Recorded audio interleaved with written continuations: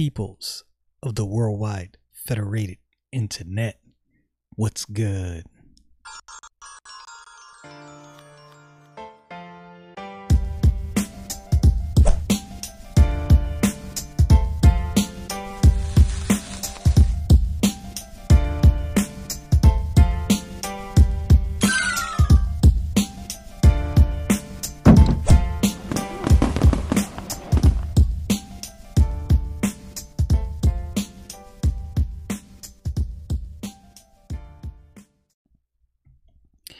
In this world of ever moving lines of truth, it is always good to get to the Bible. Just wanted to say that, start off this episode. Anyway, let's get into this. All right, Genesis chapter 26. We're going to pick up in verse 20. And the herdmen of Gerar did strive with Isaac's herdmen, saying, the water is ours. And he called the name of the well Esek, because they strove with him. And that word Esek means contention. Very apropos name, since they were striving with him at this time. Verse 21.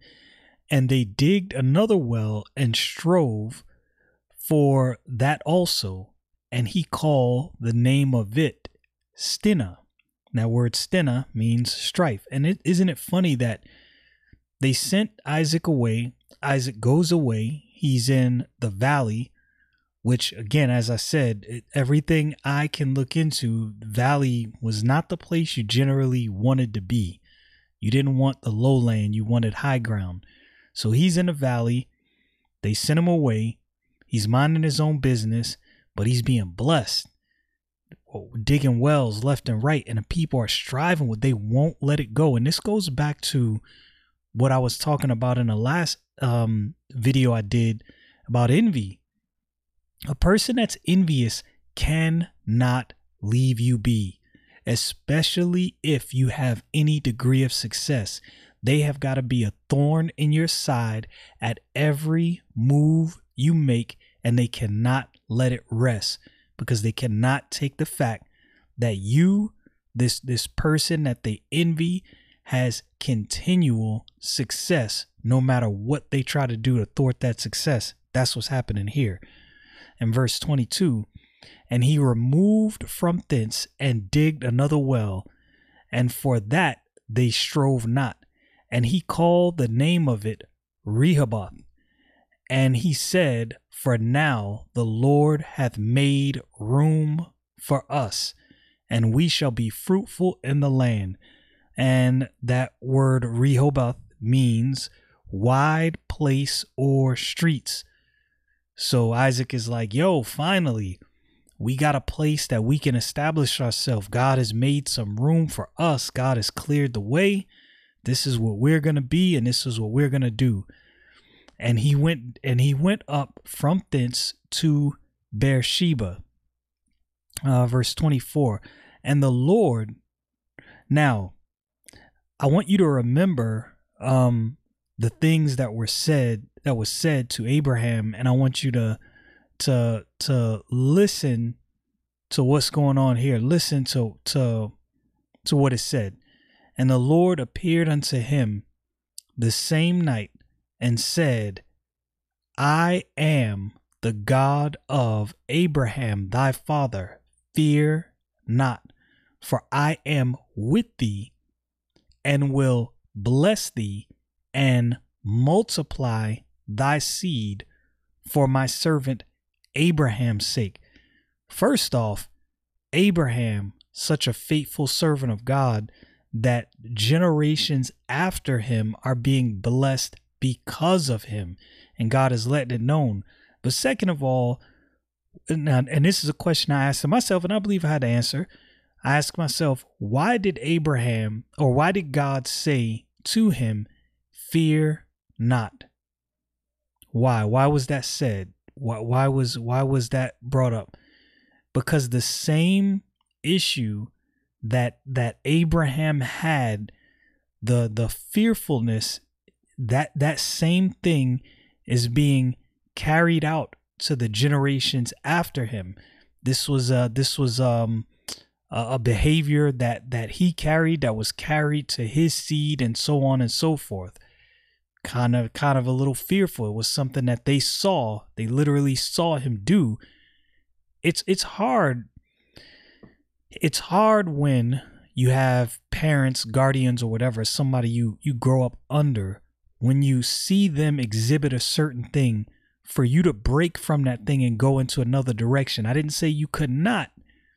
I'm just saying, realistically, it's hard. Whatever character flaw the person you're raised under has, you're going to take on that character flaw, because this is something that you're going to watch them do day in and day out, learn behavior. And I think that's what happened here.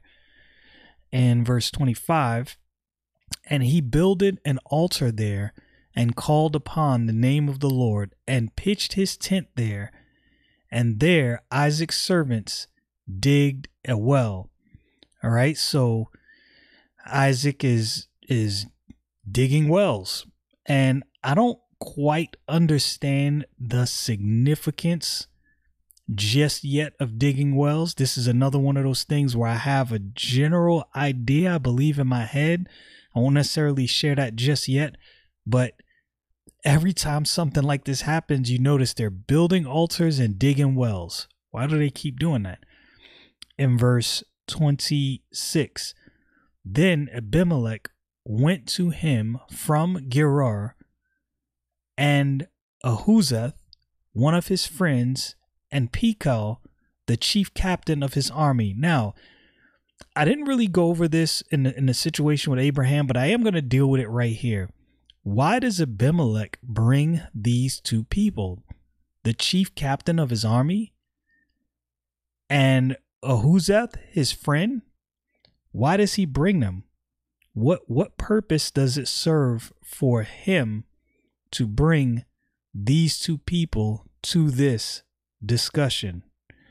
Ahuzeth means, that name means possession, and Pichal means strong.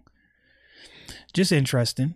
And I think part of it, we're going to find out in the next couple verses, part of it is Abimelech feared God, and Abimelech saw, and it was obvious that the blessing of God was definitely on Isaac. And imagine during this time having a true reverential fear for God. You have no idea how this is going to play out. Now, it's silly of you to think if God is with someone that you have something that you could bring that could thwart this person if things go wrong. It's kind of hilarious. But I'm inclined to think that that's kind of what was going on through Abimelech's head. Like, in case Isaac pops off, I might want to have some of my guys with me in case we have to get it in. So verse 27, and Isaac said unto them, wherefore come ye to me, seeing ye hate me and have sent me away from you? Yo, would you have had any different sentiment? You sent me away. You made me leave the city. I was dwelling here. Everything was just fine. Everybody got envious because God, blessing was on my life. You made me leave your city. You said, deuces, homie, it's time for you to bounce. So when you roll up with the chief captain of your army and one of your friends, I'm like, all right, what evil is getting ready to befall me? Why are you here? I'm going to be skeptical, and rightfully so. Isaac was skeptical. In verse 28, and they said, we saw certainly that the Lord was with thee. And we said, let there be now an oath betwixt us, even betwixt us and thee, and let us make a covenant with thee. So they're like, look, this dude has the blessing of God on him. We don't want to be on the wrong side of this. So, I mean, that's not necessarily incorrect thinking. They're like, we don't want to be on the wrong side of this. So let's go have a conversation with Isaac. Let's talk about this so we can make ourselves an oath. We want to be on the right side of God's blessing. that thou wilt do us no hurt. Now, isn't it funny? The people that sent Isaac away, sent him out of their city, they're coming to him. You would think they're in a position of power, right? And they're coming to him to try to make sure he doesn't do them any hurt. Because again, Abimelech is a man that does indeed fear the Most High God of heaven and earth. So he understands what the situation is. Abimelech understands, if this man is walking with God, then I do not have the upper hand. He has the upper hand, and I need to make sure I am in right standing with this man. That thou wilt do us no hurt, as we have not touched thee, and as we have done unto thee nothing but good, and has sent thee away in peace. Thou art now the blessed. Thou art now the blessed of the Lord. So they want to make sure that Isaac understands, like, yes, we did send you away, but hey, wait a minute. Let it be known, we sent you away in peace. We did not do anything egregious or aggressive toward you. We sent you away in peace. Please remember that. That's what they're calling upon him to do. And they made, and he made them a feast, and they did eat and drink. Prepares the table. He shows them hospitality. This is something else. These people, Isaac, he did lie about his wife, said it was his sister, right? So he put them in a compromising situation. And I think part of Abimelech kicking him out, part of it was the envy, and part of it was a little residual animosity toward Abraham. Just my opinion. Could be wrong. The Bible doesn't say that. This is just me inferring.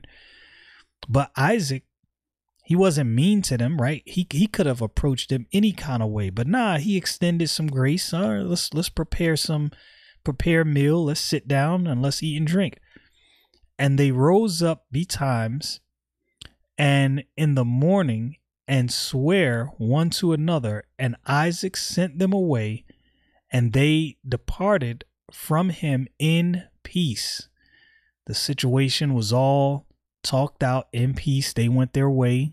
Isaac continued doing his thing. And it came to pass the same day that Isaac's servants came and told him concerning the well which they had digged, and said unto him, we have found water. Again, God is all through this just blessing my man left and right. And I know we can see from the Bible that Abimelech and the Philistines are looking on this like, yeah, we don't need to be on the wrong end of this, guys, because this guy is walking with God, and it doesn't matter what we throw at him. God's sovereignty is working some things out. And he called Sheba, and he called it Sheba. Therefore, the name of the city is Beersheba unto this day. So that name Sheba means an oath, and Beersheba means well of the sevenfold oath. Another interesting thing. And again, so also to show this, it says, and he called it Sheba. Therefore, the name of the city is Beersheba unto this day. Clearly, this is a reference to the day of the author who is speaking, who is, for all intents and purposes, from everything we know, Moses is the author at this point. And Esau was 40 years old when he took to wife Judith, the daughter of Berai the Hittite, and Bashemath, the daughter of Elon the Hittite. So Esau took Judith, to wife, and Bashemath, the daughter of Elon, which were a grief of mind unto Isaac and Rebekah. So clearly Isaac and Rebekah did not approve of Esau's decisions. And it seems as though Esau really had huge issues when it comes to decision making. Remember, he gave up his birthright because he was hungry. Because he thought he was gonna, die from famine, which I don't know exactly how hungry he was. I can't really assume, but it's kind of hard for me to think that he really literally thought he was gonna die. Maybe he was just starving. I don't know.